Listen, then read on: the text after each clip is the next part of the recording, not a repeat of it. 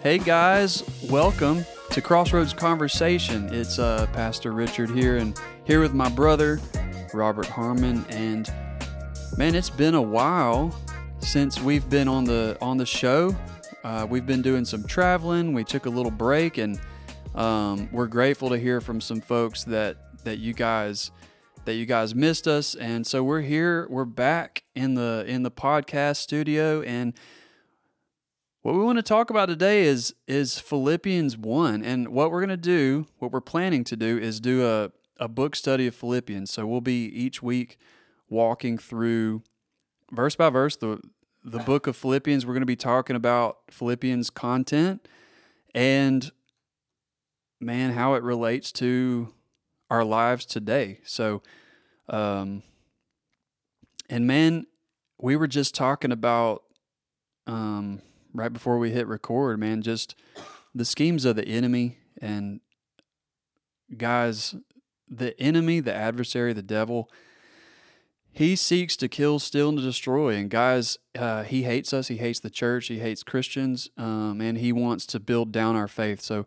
I don't know what you've been going through this week. I don't know where you are, but one thing I know is that the enemy does seek to destroy us, and the Bible says, "Don't count it strange when you experience the fiery darts from the evil one."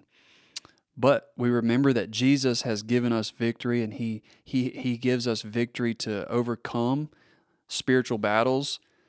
He gives us strength. So, brother and sister, carry on, cling to Jesus. Keep your eyes focused on Jesus. He'll carry us through. I think we'll read later in Philippians, I think it is, where it says he'll finish the work that he has completed in us. That he'll finish what he started in us. And but here's Philippians. Philippians is a book written by Paul. It actually says in verse 1, Paul and Timothy. Paul and Timothy, let's talk about their relationship.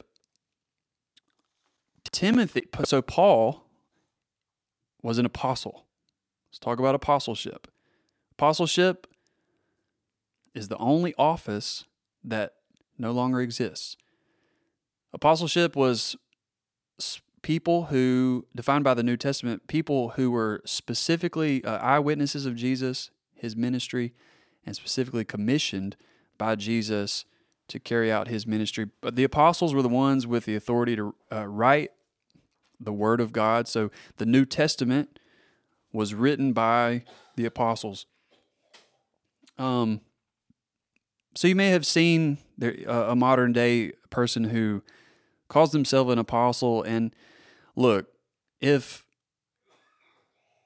we can talk. If someone may use that term to mean a missionary, and look, that's fine, but I think we need to be clear in our understanding that we should not call ourselves apostles.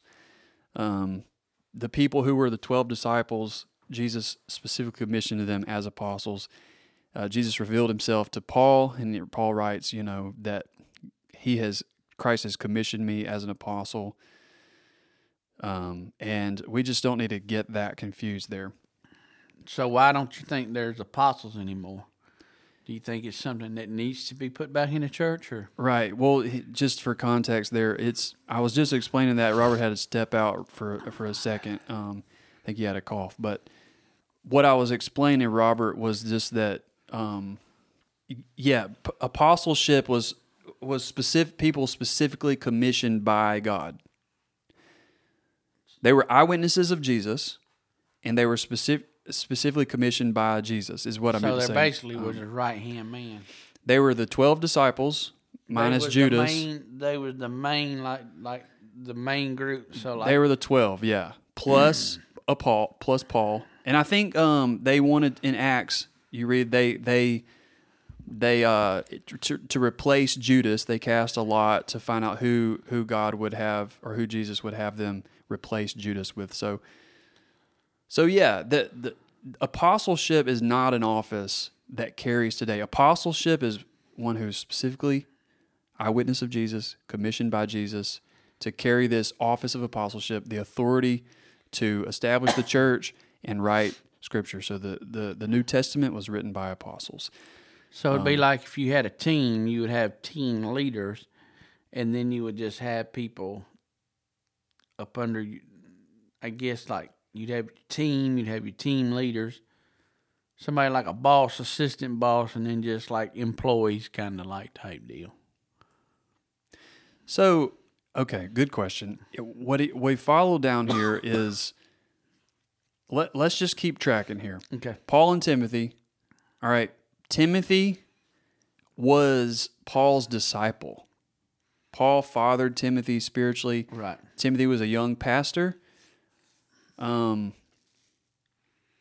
book, 1st and 2nd Timothy, was not written by Timothy. It was written by Paul to Timothy. So Paul is instructing Timothy in how to be a pastor. And he's instructing, hey, if you want to know how pastors should act, go to 1st and 2nd Timothy and Titus, the pastoral letters. Paul's saying, hey, here's qualifications for overseers and deacons. All right, and we'll get to that in a minute. But continuing in verse 1. So Paul and Timothy, they call themselves servants of the Lord Jesus. This idea of servants is either a servant or a slave. So it's the idea that, hey, our entire life is committed to Jesus. Like we belong to Jesus. And I think that has, we can certainly identify with them as servants of the Lord Jesus. I mean, let's talk about for a second, in our day-to-day life, the things that we do, we should view everything that we do as not just we're serving, people, or not just that we're doing a task, but we're doing it as a servant of Jesus. Right. Like, we are to be kingdom of God citizens here on the earth, and the way that we act, the way that we operate should be in representing Jesus Christ.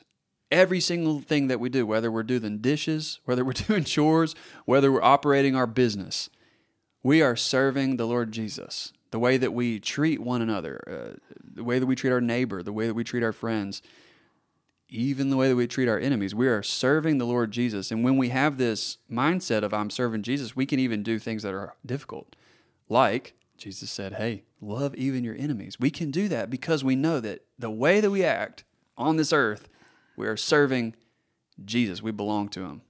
I love that. It's so helpful. It is. Yeah. It's really helpful. So we're servants of the Lord Jesus Christ. We're going to keep going here.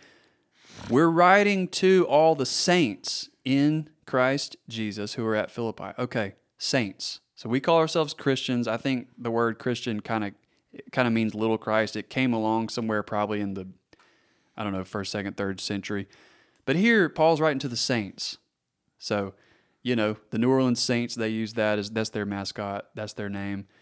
But we're the saints. Saints means the holy ones. And that's really good because it kind of informs us how we should view one another as brothers and sisters in Christ in the church. We should view one another, Robert, as holy ones. Like when I look at you, I should look at you as Robert, the saint of God, like the holy one, because you've been made holy in Jesus Christ. Right.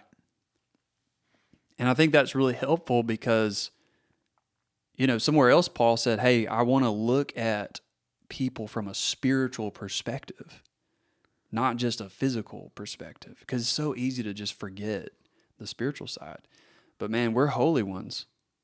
And that's good for us to remember, but also in viewing other people. Like we write to you, you all, everyone in our church right here, we're Crossroads Community Church, a Southern Baptist Fellowship.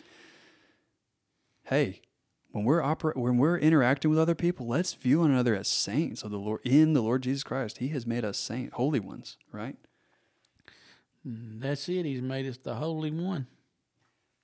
And then who are at Philippi? So he's the saints at Philippi. So I don't know exactly how this looked. It was probably not one huge church at Philippi. Philippi was a coastal city a few miles off the coast in Greece. And probably what it looked like here in first century, was probably this sort of spider web of connected little churches, little fellowships, probably house churches. There may have been some that gathered in maybe temples or more established places. I don't exactly know what it looked like, but it was probably house church at this point. It was probably a lot different than what we see today, just because it was just getting started. But he's saying all the saints who are at Philippi, I'm writing to you with the overseers and deacons. So let's talk about overseers and deacons. This is the idea of leadership in the church. Overseers in the New Testament, there are 3 different Greek words that are used really interchangeably to mean the same thing: leadership, people who give oversight and leadership in the church. Overseers, which also could be translated bishops, is used here. Elsewhere, you see the word that is translated pastor. Also, you see the word that's translated elder. It all means the same thing. Overseers, notice it's plural. It's not just one. People who lead the church. And we know that there's all sorts of different denominations, and they interpret this differently, and there's a lot of different church government systems. But what is clear is that there are to be appointed people who are pastors, shepherds, overseers of each individual congregation, and there should be several. And so these are people who lead the church. You also see deacons, and deacons, Acts 6 is the first time when, I believe it's Acts 6, first time when deacons are formed. Deacons are an office of the church as well that functions specifically to serve. And we see that here in our context as well. But I think it's important that we understand where these things come from.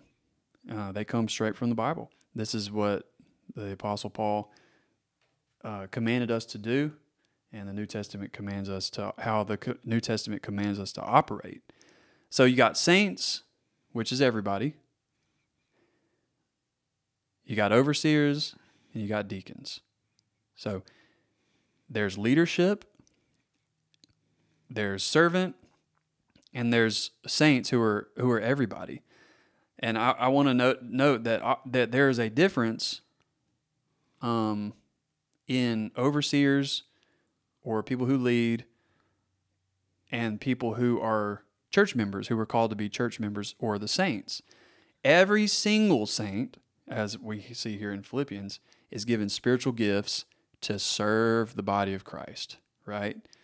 So whether you're gift of hospitality, gift of teaching, gift of, whatever that is, man, operate in your gift to serve the church. But there were some who were specifically called by God and commissioned to lead. And so that's where we get that from. Any thoughts there, Robert? No, it's just a lot of... It's good to be made aware of. It's just a lot of different category, like a lot of different people, saints, overseers, believers, deacons. Yeah, it's just like, you got police chiefs, sergeants, lieutenants. It's like you got so many different little people that are in charge. It's kind of like it was run like a leadership disciple thing, kind of like had different leaders that done different things. Okay, I want you to do this. I want you to do that. Deacons, you do this. Overseers, you do this. Saints, you do this. So, just a lot of... Yeah, and this is essentially church government. Yeah. It's instructions on... And if you want to see more clear instructions, go to 1st, 2nd Timothy, and Titus. Those are called the pastoral letters.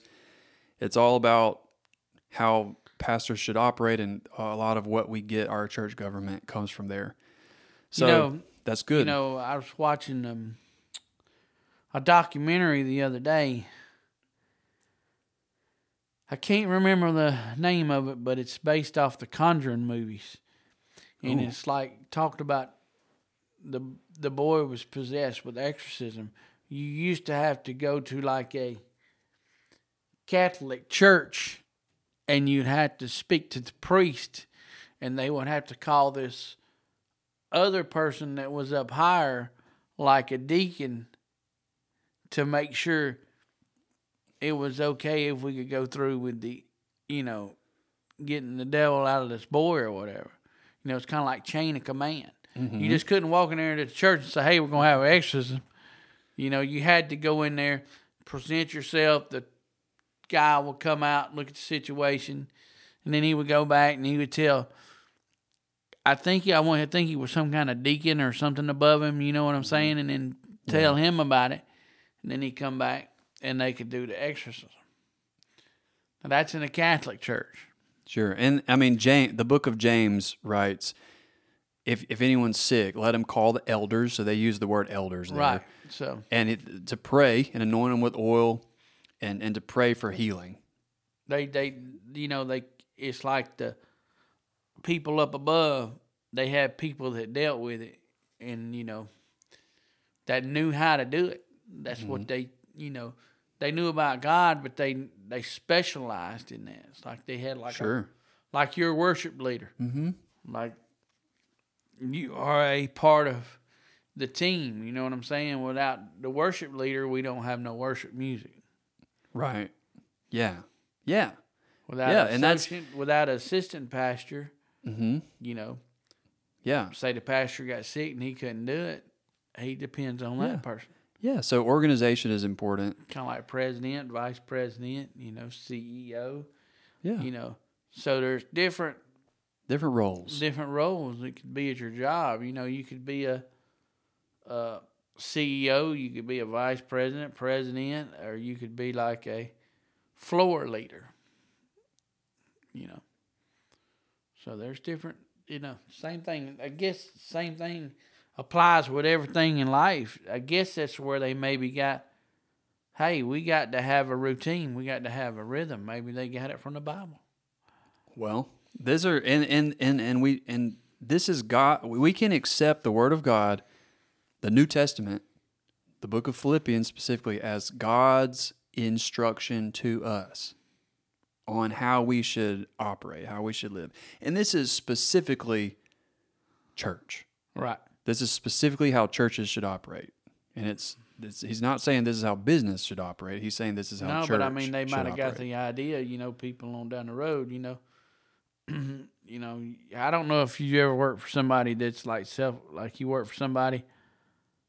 I'm the boss. This is what I tell you to do. There is no vice president. There is no CEO, but it all starts with chain of command. Yeah, and I think in the New Testament, what you see is the overseers is plural. It's always plural.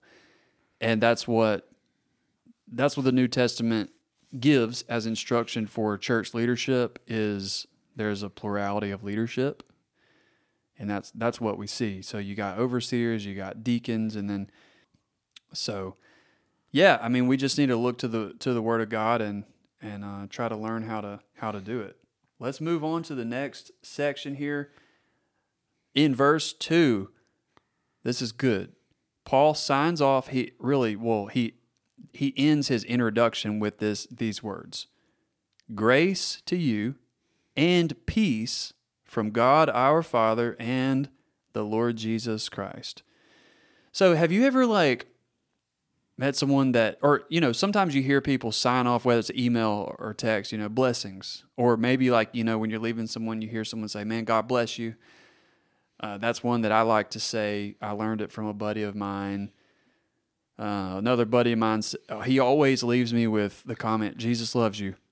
And there's different ways to sign off as brothers. Hashtag. Yeah, it's just like a way of just, man, you want to sign off and you want to extend a blessing of or a prayer towards someone. And that's what he's doing here. He's saying grace to you and peace from God, our Father, and the Lord Jesus Christ. And this is at the beginning of his Right. of his message. And I love this message here. So grace is this unmerited favor from God that we received through the Lord Jesus Christ. He saved us. He gave us his Spirit. He gave us life, not because of what we deserve, but all because of his grace towards us, his goodness towards us. Right.